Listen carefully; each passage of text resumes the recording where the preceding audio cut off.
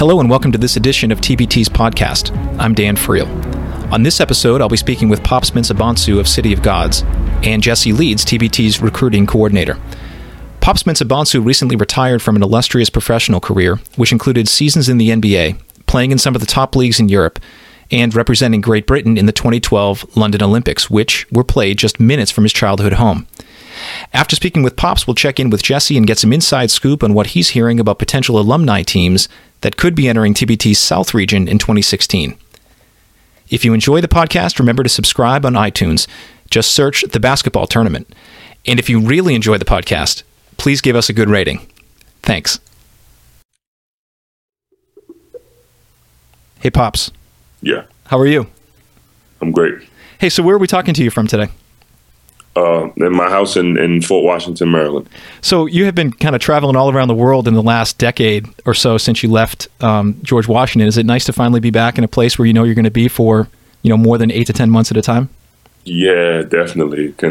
The grind and the mental and physical toll it can take on you just being away for 10 months. And I'm from London, so it's I'm home away from home. So I kind of wanted to talk about that with you because there's not a lot of basketball players playing certainly at the NBA or near NBA level from the UK, and I was always curious about that and why you think that might be. I mean, London and certainly the UK in general are big enough that you would think they could support sort of a higher level caliber player than what we currently see, right? Well, London or Great Britain, I would say, is behind in the world of basketball. It's behind because it's not a sport that's recognized highly there. And it's just something that I tried, and I felt like I had a social responsibility to try and raise awareness as far as British basketball is concerned. And I couldn't, and it was difficult because, anybody knows anything about England or Great Britain, soccer is the number one sport. Is that frustrating sort of as a basketball player, though, to know how much attention is given to soccer, or as they call it, football, on a 12-month-a-year basis? It can be frustrating at times because I can give you a very interesting stat. As of 2011, I'm not sure what it is to this day now, as of 2011, basketball is the number one played team sport amongst ethnic minorities in Great Britain. And if you walk down the street anywhere in Great Britain, like New York City or any other major city in the U.S., what are you going to see? Ethnic minorities. Mm-hmm. You see, Great Britain is a diverse country. There's all walks of life. There are all different types of cultures and different people from different countries who migrated there. And to know that statistic is alarming because it's probably one of the least funded sports in all of British sports, and it's difficult to see that. One of the things that I read was that after the Olympics in London, which was in 2012, you were kind of almost contemplating retiring at that point. Yeah. Because of frustration, I think, with injuries, but it also sounded like maybe you were a little frustrated with. I don't know if it was a missed opportunity, but you felt like maybe that was the opportunity for basketball to really advance in Great Britain. You hit it right on the head, Dan. I was frustrated that I was having, probably the best year of my life on the court, and that type of opportunity. It was so many things that were present at that time that could have happened. I'm in the Olympics, 10 minutes away from where I grew up.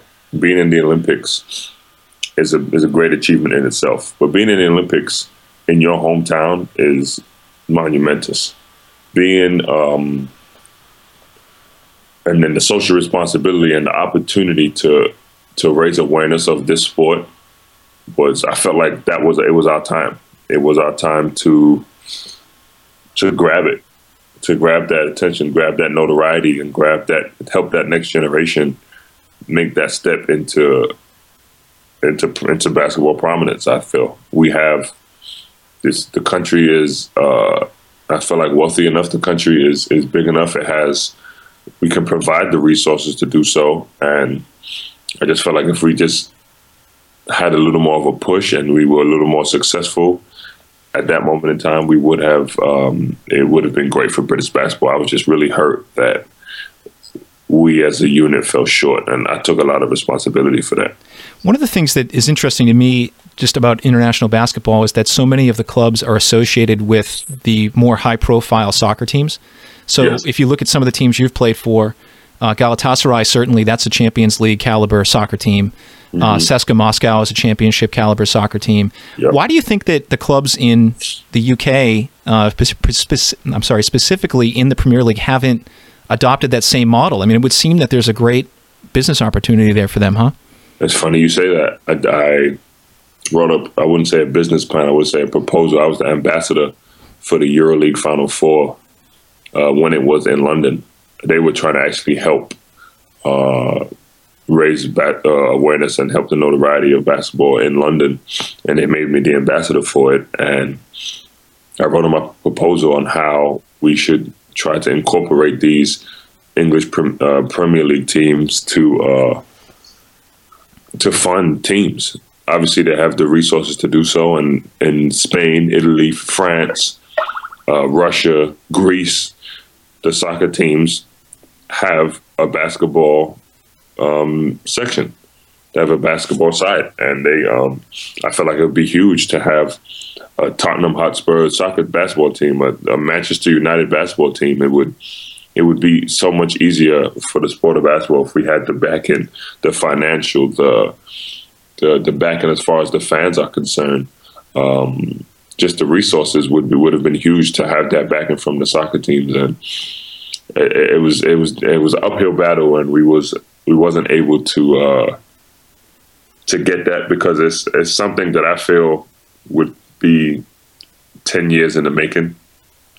It's not something that was going to happen overnight, and I wish I could have achieved or accomplished it, during my playing career. But this type of thing is going to take years of hard work to accomplish. I felt like the time was now because of some of the athletes, some of the talent that British basketball had. At one point we had about 4 or 5 NBA players on our national team, and not too many teams across Europe can really say that. Right. So, go ahead. I was going to say, you've taken, it's clear when you talk to you that you've taken a leadership role when it comes to certainly great Britain's basketball team, but you've also kind of done that now that you've stepped away from the game. I think I read a couple of weeks ago it was that you officially announced your retirement. I think some of us might have known that a little bit earlier, but it was interesting that you've now transitioned into a role with the NBA Players Association. And is this something, this sort of leadership element, something that you take to heart, and is it something that you are consciously doing, or is it just sort of naturally in your background? I think it's naturally in my background. I was taught at a young age or maybe it was innate, I'm not sure, to just be a leader in any way, shape, or form, whether I was in a group project in class, just playing basketball, off the court. I've been a captain of many different teams. I always I was captain of the TBT team. I took that as I took that on and wanted to be a leader, because I felt like I had a lot of players who were, high level players at one point, and for them to ask me to be the captain, I felt like was humbling. It was a big honor, and I took it willingly, because I've always seen myself as a leader, and I just always wanted to lead from the front. I always wanted to lead by example. I'm a vocal leader, and I'm an emotional leader too, and I always feel like I can, with my psychology background, I always feel like I can get across to players in many ways, shape, or form. Yeah, you majored in that at George Washington, right? I sure did, yeah. Which is why me being able to fall into this, have this job fall into my lap, which will have some sort of, it's gonna need some psychology in it at some point in time. It's gonna have some psychology in it at some point in time, and having that background and being able to use it in my current job is a great opportunity. Was that background in psychology something that you used in your playing career as a captain of a team, where you would know, I guess, from the learning that you had done how to approach certain situations of certain players? Yeah, I would say player-wise, I think when I'm on the court, I'm very emotional. I'm a very intense player. But when it came to communicating with my teammates, I definitely used it. There's so many different egos, so many different personalities that players possess, and you got to know how to approach them to get through to them. And I felt like having that psychology background and my personality put together, I'm able to get through to players in many different ways. Tell me a little bit about the experience with TBT and sort of what you were able to do. I mean, you guys made the semifinals. Team City of Gods was a very successful team, and I think a lot of people would say that we're upset in the semifinals by Overseas Elite. And I'm curious what your feelings were in the event. You've had a couple months now to reflect on it. What your thoughts were? First of all, I have to tip my hat to the guys at Team City. The Overseas Elite team. They played like they wanted it more. They were the better team on the day, and they beat us. I feel like to an extent we beat ourselves, but they definitely, were the better team, and I'm never going to take that away from them. They were hungry, they were motivated, and they played like they wanted $1 million. And I have to really tip my hat. I felt at ease knowing that we lost to the eventual champion, but that experience, I lied to you not, Dan, is one of the best experiences I've ever had playing basketball. Why is that? Because you gotta understand the team we had. I have a personal relationship with literally every single player on that team. I played. David Hawkins was my roommate in Turkey. We became close. I played against him in college. DeMar Johnson was my roommate in Italy. And he was, at one point the number one player in basketball in high school. Mike Sweetney, we used to work out together. LaFonte Johnson, where he's one of my closest friends, and we played college basketball together. Me and James Giss have been rivals for years at Maryland, in Russia, in Turkey. Who else? Devin Sweetney, I worked out with him. Hassan Chroma went to George Washington. Phil Goss is from the area. Me and Xavier Silas were with the Wizards together. Joe Conley, I've known, he coached my brother when he first came to this country, and I've worked out with him sparingly. I have a personal relationship on and off the court with every single one of these guys, and to be able to put that caliber, that type of person, and those types of people and players on one team, it was one of the but it's funny, we still have like a group chat that we literally talk every single day, and you never would have thought that would have happened, putting those different personalities and those different players together. And now we have a bond that was created by being in TBT. So it sounds like with the group chat going on, you guys are probably coming back next year, right? With a vengeance. One thing that's interesting to me about in talking to a lot of the players is that one of the few times that they ever get to really kind of choose who they're going to play with and how they're going to play and who's going to play on which team or whatever is actually in TBT. Whether it's AAU ball or college or pros, you don't necessarily get to pick your teammates. And I'm curious, was that something that you guys did consciously? You knew that you needed this type of player, so you got Lasan Chroma, or you knew that you needed a veteran presence, so you brought in Mike Sweetney. I'm curious about that element of it. I felt like we put a perfect team together, to be honest with you, Dan. We had different personalities, different guys who possessed different skill sets, different emotions, different sizes and types of players. Like, if we needed to slow the game down and go to a half-court set, we have guys like Mike Sweetney who we could dump the ball down, myself, who can play on the block and play in a half-court setting. If we needed to speed the game up and go small, you could put DeMar Johnson or David Hawkins at the 4 position with me at the 5 and, make it a run and gun game. If we were doing that run and gun game, we can go small with Omar Strong, Xavier Silas, and Phil Goss at the 1, 2, and 3, who can get out and push the ball and, get to shooting threes. And if we wanted to make a great defensive, big lineup, we could have David Hawkins, DeMar Johnson, James Giss, myself, and Hamdi Njai in there where everybody's 6'4" and above, and it's a great defensive unit out there. And we really felt like whatever teams threw at us, we could respond.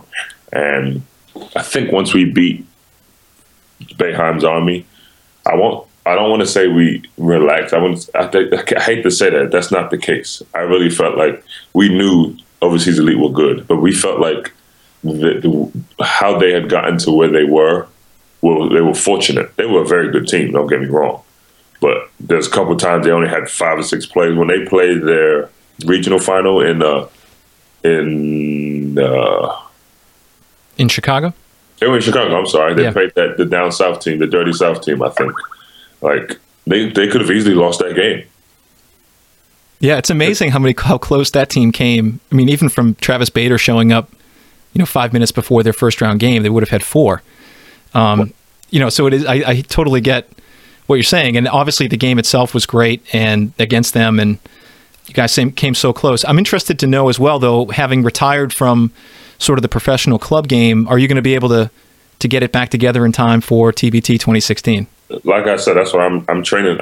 I carry myself as a professional basketball player. So playing twice a week, I still play against some pros. I still work out as a pro.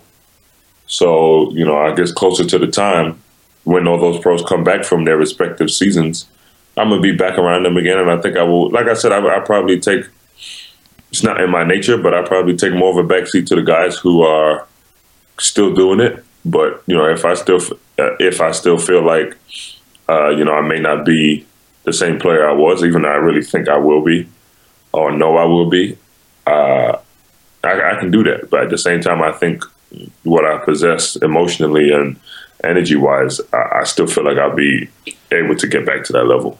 Pops, we haven't talked about this before, but one thing that I hear from a lot of people is that a lot of times guys retire from basketball for various reasons. From the NBA, sometimes it's not that you can't play anymore, it's that you can't play 100 games anymore. Or, people retire from overseas because emotionally that's just a very difficult path to take. Do you agree with that? Is that something that you think about? I mean, is it hard to get up for 6 games when you're playing 6 games over the course of 3 weekends? Is there a different feeling for that type of a play? What was strange when you say that, it wasn't hard. Because I loved everything about what the TBT represented. And that, unfortunately I got hurt my senior year when we had our best opportunity to make a run in the NCAA tournament. So a lot of guys use this one and done type situation as that. Like, it's I think I saw a tweet from, or a post maybe from Omar Strong about that this was his NCAA tournament, right? He never really got to make it, so he didn't really get a chance to know that feeling. But every single game, regardless of who we played, every single second counted. Every moment was critical. It meant something, and sharing that with those guys was great. And I feel like it's just that type of opportunity doesn't come around a lot. Does that change the way that, first off, the way that you approach the game, and secondly, does it change the way the game is played? Yeah, of course it does. Because there's some situations where if it's a league game, you can maybe have a bad game. You can lose a game. You can, not be 100%, may not even have the energy that you may want. TBT, you have a bad day, you're going home. So it's imperative, obviously, to be on your best form all the time. You have to be your best version of you every game, or you will be going home. And unfortunately, we didn't have our best game in one of the most critical times of the season. I would have rather have lost the first game than to have lost in the semifinals. I mean, yeah. I say lightly. People say that, yeah. I say that lightly because the experiences we had, that Boeheim's game I've played a lot of big games and a lot of exciting games in my life. That's easily one of the best games I've ever been a part of. Just the excitement of it, or the tenacity? What was it? They had so many fans, and it was just a back and forth. It was probably 15, 20 lead changes in that game. Mm-hmm. And then the lead never got more than maybe 5 or 6 at one point. And I felt like we matched up so well against each other. The talent level was similar. they had NBA players too. We had NBA players. They had high level players that were in Europe. They had a lot of had Syracuse legends on that team, and it was just a great matchup. Me and Hakeem Warwick have battled against each other since we was in high school, and I literally the day I knew I was going to play that game, I played on the TBT. I circled that game. I said, if we want to win, or if we at some point in time we're going to run into that Syracuse team, for sure.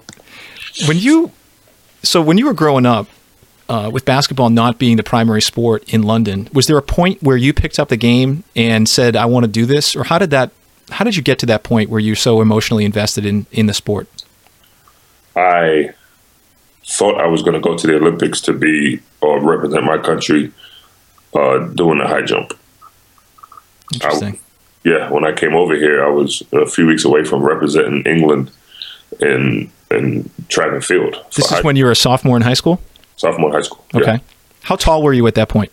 Probably 6'5". Which is like the ideal height for a high jumper, right? I guess skinny, 6'5", yeah. Mm-hmm. And, I was still coming into my athleticism, so I felt like I was only going to get better. And, basketball was a sport I played. It wasn't my passion at the time. And like I said, I really thought I was going to go to college to maybe even play both, but more so run track. And it just changed overnight. I kept growing. My love for the sport game grew. And then once I was a senior in high school, maybe a junior, I realized that this was going to be the path that I was going to take, and it was going to determine the rest of my life. And that's what it was. That's when I knew basketball was going to be the sport for me. So was it almost purely a matter of continuing to grow at maybe a level you didn't expect, or did you actually have sort of the foundation for that emotional investment in the game too? I had the foundation for it, but sometimes, and this is relevant to my position now, well, me being where I am now, God's plans for you are not really what you have planned for yourself. I wanted to run track and go to the Olympics to be a high jumper. I obviously would have loved to have been in the NBA, but that moment in time, I thought that was going to be my path. Kept growing. It wasn't when I transferred high schools to a school closer to Philly in southern New Jersey, and it wasn't really set up for me to still do the high jump. So that's when, my high jump career kind of ended, and the AAU circuit helped me get notoriety as far as basketball was concerned, and that's when I realized, this is going to be the sport for me. Were your parents over here with you at that time? Nope. I've been by myself since I was 14. So you come over here at 14, 15 years old. Had you been to the United States before? I know your brother played at Washington State. I visited the United States, but that was it. So you come over here at 14, 15, don't have any parents. Is it a boarding school that you were at? Initially, it was a boarding school, but then when I transferred to the next high school, I stayed with the host family. So how did that work with the host family and sort of the decisions that you have to make when you're deciding what to do as a highly recruited basketball player? How does it work? I want to say it's a situation where your back is against the wall to an extent. I didn't grow up. I grew up a little less fortunate. My parents did a great job of providing for us, but we didn't have everything like some others would. But they instilled these qualities and these morals and ethics and the work, the determination and drive that they taught us at a young age helped me at that moment in time to know this is succeed or fail. And that's it. Failure was not an option for me. But that's just amazing, though. When you're 14 years old, most American kids are, I don't know, like just figuring out what they want to do in terms of where they want to go to school or what movie they're going to see. And here you are at this point, moving to a new country, pursuing a new opportunity. I don't know. Did you have counsel with your parents? Were they guiding you through this? That must have been almost literally foreign to them, right? I had to grow up very, very fast. I had to become a man at a young age because I couldn't put that burden on my parents to have to help me financially. They couldn't really do it at that moment in time. So I told myself, look, you're going to have to, you cannot fail. Your parents can't help you. You know, you can't really depend too much financially on your host family. They're already doing enough by putting a roof over your head. So I didn't want to burden them in that way. And they've already got a 16, 17-year-old growing kid in their house that's probably eating them out of house and home. So I knew putting myself in a position where I could take care of myself as far as just getting to college was concerned was something that I had to be done. And so that's what motivated me. That's what kept me going. And then when I got to college, it was now I have to provide for my family. I want to be a leader. I'm one of the youngest. I'm the second youngest of 5, and I always saw myself as a leader in my family. I always saw myself as somebody that had to take care of my family. And that's what it was. So I just told myself, you have to make it. So you saw that early, I mean, when was that? Like when you got to George Washington that you knew that, hey, I have an opportunity here to maybe play professional basketball and do some things with this? Whether it was playing professional basketball or getting my degree and just being successful in any way, shape, or form, I was like, I'm going to do it. It was rare that I would tell people my goals or what I wanted to accomplish. So I kept a lot of that stuff to myself and just buckled down and, did my work and, worked in the gym and just, tried to become as successful as possible regardless. Why did you keep those goals to yourself?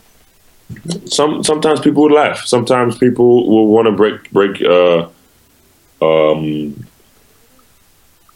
Sometimes when you set lofty goals, a lot of people may want to bring you down. They may, laugh at your goals and say it's not possible.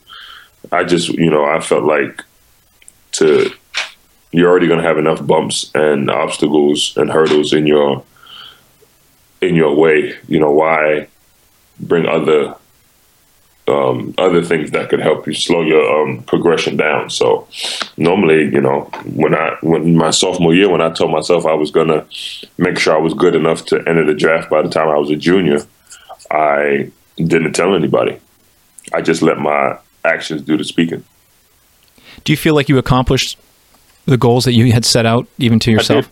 Barring getting drafted my senior year, my junior year, I was, I could have left school early. I entered the draft and I was, told that I was going to get drafted. But back then you didn't leave school to be a second round draft pick. So I came back to school, had a great senior year, didn't get drafted for whatever reasons. And I still made it to the NBA. So I accomplished that goal. And I finally had gotten to the point where I made it and I was able to help my family in a way that, I had never been able to do before. So it wasn't the easiest path to make it to the NBA. You had the 06-07 season mainly in the D-League, and then you went over to Italy after that, right? Yeah, well, I mean, I was under contract with the Mavericks, and then I was assigned to the D-League, so I was with them on and off. Then went to Italy, came back, got hurt, actually. I went to Italy for a year, then went to Spain when I played with Ricky Rubio, and then hurt my shoulder.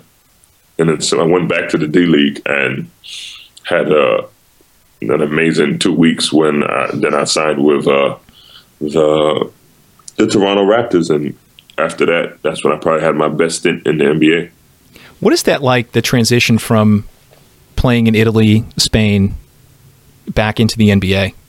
Because I have this mental image that it's sort of like that moment in The Wizard of Oz where everything goes from black and white into color. You would think so. It's a different game. Everybody would say, how is it a different game if it's still basketball? It's officiated differently. They have a different mindset about it. The players are different. Like, you need to... I've always been an athlete, so, I would have to... Whereas in the NBA, I could use my athleticism a little bit more. In Europe, you have to have a certain skill set to an extent for you to, succeed. And I was always just able to adapt. I knew I rebounded at a high level, and I knew that wherever I played, I could always do that. I could always rely on that. And that's just what it was for me. And every time I went back and forth so many times that it was just innate. It was innate for me to adapt. And It's a different game, but it's still basketball, and I still enjoyed every second of it, and it was easy for me. So then, after the Raptors, you went to the Rockets for a little while, back to the Raptors, and then over to Russia. Yes. How was that? I went to Russia in January, which was it's brutal.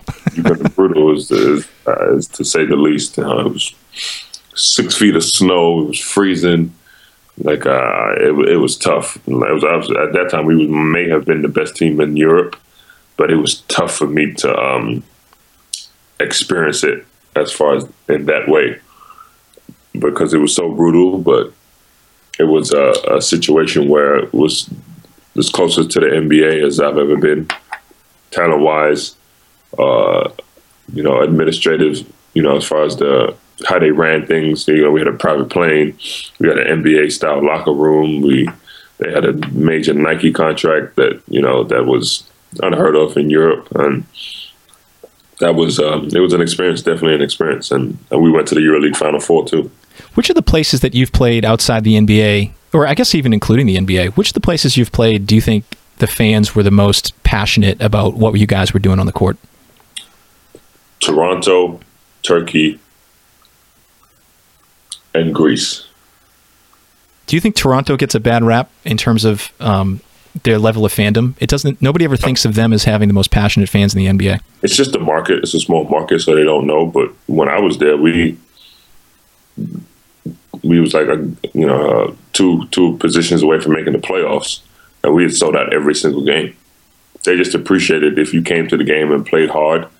It's a hockey town, so that's what it's kind of hard to say that with the Blue Jays doing what they're doing now, but yeah, it's a hockey town, and they appreciate that hard work that you bring to the game, which is why I had success there. They appreciated what I brought to the table, and it does get a bad rap because it's a small market, but I always tell people when Chris Bosh was there, he was averaging close to about 25 and 10 rebounds, 25 points and 10 rebounds.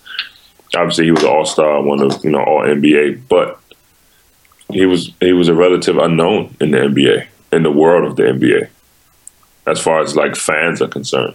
He goes to Miami, probably his point total drops to 16, 17 points, probably goes down to 7, 8 rebounds.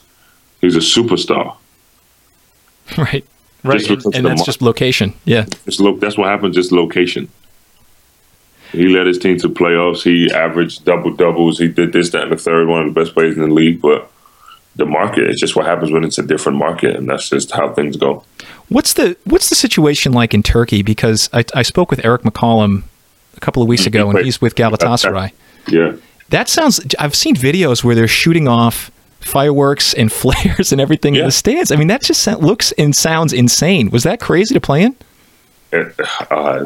It's one of the, I wouldn't say, it's hard to say it's one of the best experiences I've had, but it's an experience that is, I think, molds you as a person and player, and something that you have and live with for the rest of your life. I've been in situations where I didn't think we would make it out alive.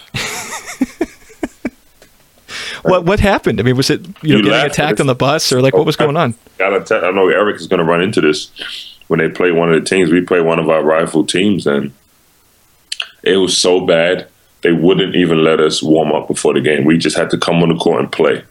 They was firing batteries at us. They was heating up coins to throw them, spitting on coins. Spit in itself. They have these, there's a fruit over there. It's like a small apple. Mm-hmm. They would get those and throw them. Literally anything you could think of, from men, women, and children, this was getting hurled at us. They was calling us all types of names, and it's it's hostile environment, to say the least. Unbelievable. Hostile. If there was more of a if there was another word to determine it, then I would use it. I think hostile doesn't even do it justice. Is that fun? I mean, is there an element of that that's fun to play in, or is it? Yeah, I loved it. Really? I loved it. Barring getting hit with anything, I loved it. Going into a team's arena where, and in Turkey and Greece, you're not allowed to have away fans. So it's only home fans because of how volatile the situation could be and how violent it could get. Mm-hmm. People have died. Right. People have died, with fan interaction. So they don't allow away fans to come to the game. And in soccer, I know that they have to separate them. In the big and massive arenas, they're separating them off in separate sections, right? Exactly. So you have, let's just say, an arena or a stadium or a gym that holds 8,000 people. 8,000 people screaming against you. 8,000 people throwing stuff at you, spitting at you. It's in an environment where the odds are stacked against you to win, and you go in there and win. First of all, there's a good chance that you don't come out of there unscathed. There's times they would surround the bus, they would throw stuff at the bus, they would try to pick the bus up, they would not let the bus leave for a couple hours so that you miss your flight out. It is, the situation can be volatile and can be dangerous like that. But the excitement you get from going into one of those situations and winning is unparalleled. There's nothing else you can really there's nothing else that you can equate it to. It's great. There might be something innate in that name that you have as well that deals with sort of volatile situations quickly, because I was reading something about where the Mensah Bonsu name comes from. Can you talk about that a little bit? Yes, definitely. My family is from Ghana in West Africa, and my name actually has a story and a background to it, and it holds it's got a lot of history and a lot of pride in it. One of my dad's ancestors many, many years ago, somehow, way, shape, or form, was able to kill a whale. So my name doesn't, it's amazing. To this day, people, when they always ask me, it's like, does your name mean whale killer? And it doesn't essentially or exactly mean whale killer. It means, Mensah Bonsu Mensah means third son, and Bonsu means whale. And my ancestor, who was a third son, somehow killed a whale. And so they put third son and whale together, and we got that name. And I inherited that name because one of my dad's ancestors was able to kill a whale many, many years ago. And that's just the background of my name. And in college, they just ran with it. And they was like, they called me the whale killer. People still call me the whale killer to this day. But, great name for a poker player. Yeah, it was pretty cool. Yeah. But obviously my dad called me one day. He was like, you have to explain the story the right way. You're not a whale killer, but even though that's how we got the name, but I had to get the true facts and let people know what it was. When you have a name that is distinct, at least in sort of Western society, European society, is that something that you take pride in, or is that something that you feel like you have to explain and it gets tedious? I wouldn't say it gets tedious. You take pride, and the name is definitely something that I've taken pride in. Where did Pops come from? Because Nana, I think, is your given name, right? First name. Pops or Papa is my middle name. It's another form of calling me Junior. Mm-hmm. In Ghana, I was named after my father, so it was another way they just called me Junior. It's Papa Yao is my middle name, and my parents. I never actually have heard my parents call me by my first name. They always call me Pops. Have you ever wished that you had something more middle of the road like George? There were times, like during the SATs, I wish I didn't have 5 names, but other than that, I could. I love my name. It's distinct. It rings bells to an extent, and it's when you hear that name, people immediately think of me. Working Pop Mensah Bonsu. There's not too many people that could walk around saying that. If I had a name like Steve Smith, there's probably a million Steve Smiths in the world, maybe more. Right. I'm okay with having my name. At times, people would make fun, or people would say, you don't have a regular name, or it's just long. But like I said, it's distinct, and it makes me who I am. And your name is something that you take pride in. I think that one thing I wanted to talk with you about is the doping ban that you had, and sort of why it is that you've decided to challenge that and the circumstances behind that. Yeah, a lot of people think I retired because of the doping ban, which is not the case. I retired. It made my retirement easier, but the job opportunity that I had come up, I was probably going to have to retire and take this job anyway. This opportunity would not come up too often, and it was a position that I was put in where I was going to have to step away from the game and take this job anyway. It would have made my decision harder, but the doping ban was just like, okay, I guess everything happens for a reason, and it's just timing. But the reason why I'm still appealing it, even though I've fully retired and don't intend to come back to professional basketball, is because of the reputation in my name. I take pride in my reputation. I take pride in not cheating the game of basketball. I take pride in not cheating the people who believed in me or letting them down. And the fact that this would be hanging over my head, whether I retired or not, is something that I did not want, which is why I'm fighting it tooth and nail. I'm fighting it to the end, because I honestly believe that I have done nothing wrong. They make it seem like I taken steroids. And, many times I've been injured, I've been hurt, and I could have easily have gone that route. It's something that never would have even crossed my mind. I've take pride in, I base my career and what I've been able to accomplish on hard work and determination. When my back was against the wall, when I was down and out, all I did was just start from the drawing board and just work hard to get back to the level that I once was at. And that's for them to taint that, for them to minimize my career to that, and to have something that is essentially a medication of mine. And what is it, just by background? It's Adderall. Anybody that knows anything about Adderall, is given to people who have ADHD, and I need it actually to function on a day-to-day basis. It's got nothing to do with my basketball. I need it to function on a day-to-day basis, to help take care of my daughter, to read a book, to go to class, to do anything. I need it to function. And again, that's something you're appealing right now, right? Yes, it's something I'm definitely appealing, and I should hear back soon from it. But it's something that a lot of people, they just hear I failed a drug test, and they immediately assume I was on some sort of steroid. Right. And anybody that knows me, they see that I'm 250 pounds athletic. They're like, oh, we could easily see that. But I've been that way since I was 16. So, I've never taken a drug a day in my life in any way, shape, or form. Well, sorry, go ahead. No, and I can attest to that, and I'm proud of that. And to have them just to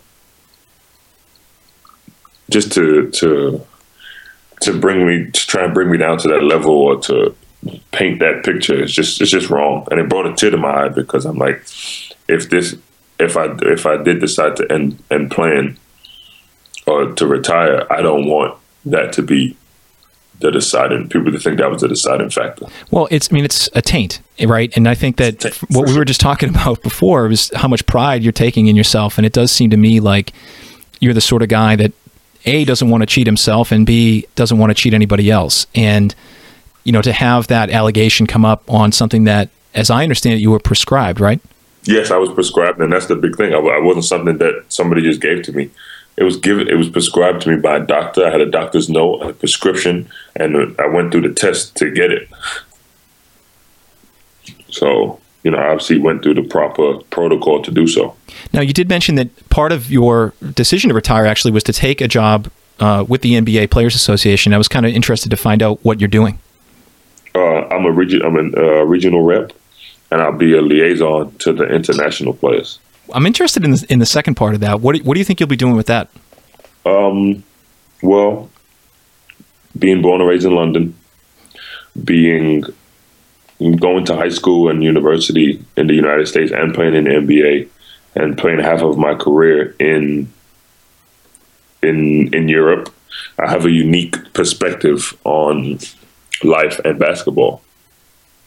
And I feel like I possess something that not too many players can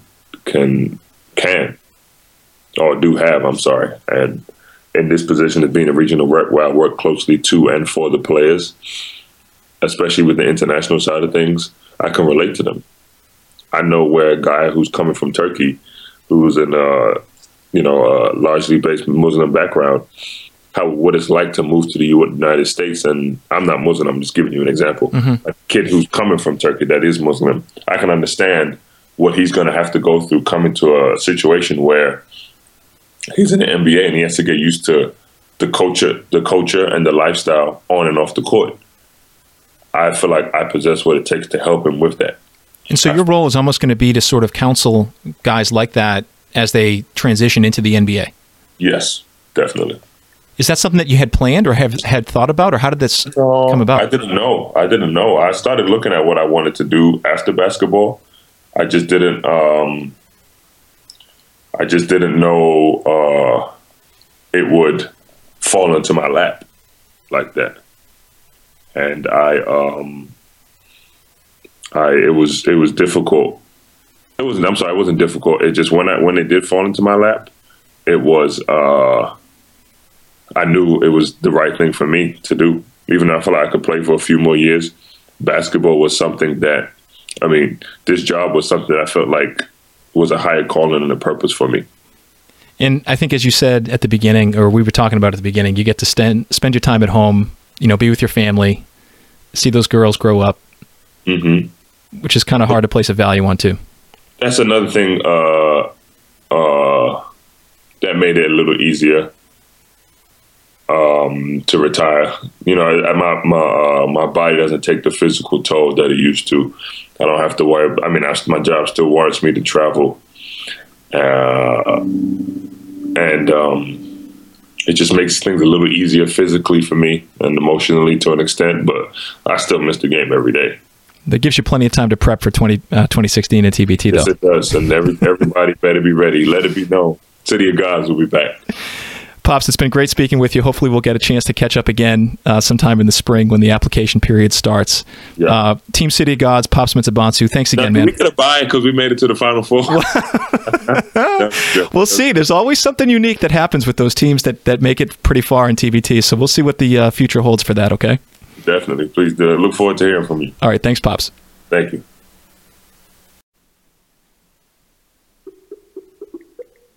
Jesse. Hey. Hey, man, last time we talked about the West, and this time I want to talk about the South. So tell me about some of the teams that you've been in touch with that might potentially play in the South region. There's some rumblings of a really interesting Virginia team between VCU and Richmond. Oh, that's dear to my heart. That is. As a Spider.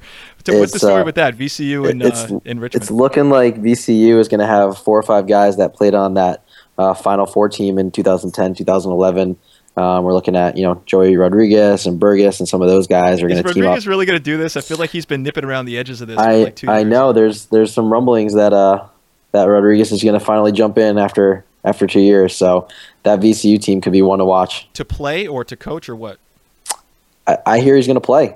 We'll have to see when registration opens. See when April 1st comes, but looks like this VCU team could be really interesting. So it's like a combination of VCU Rams, Richmond Spiders, and then like miscellaneous others from the Richmond area?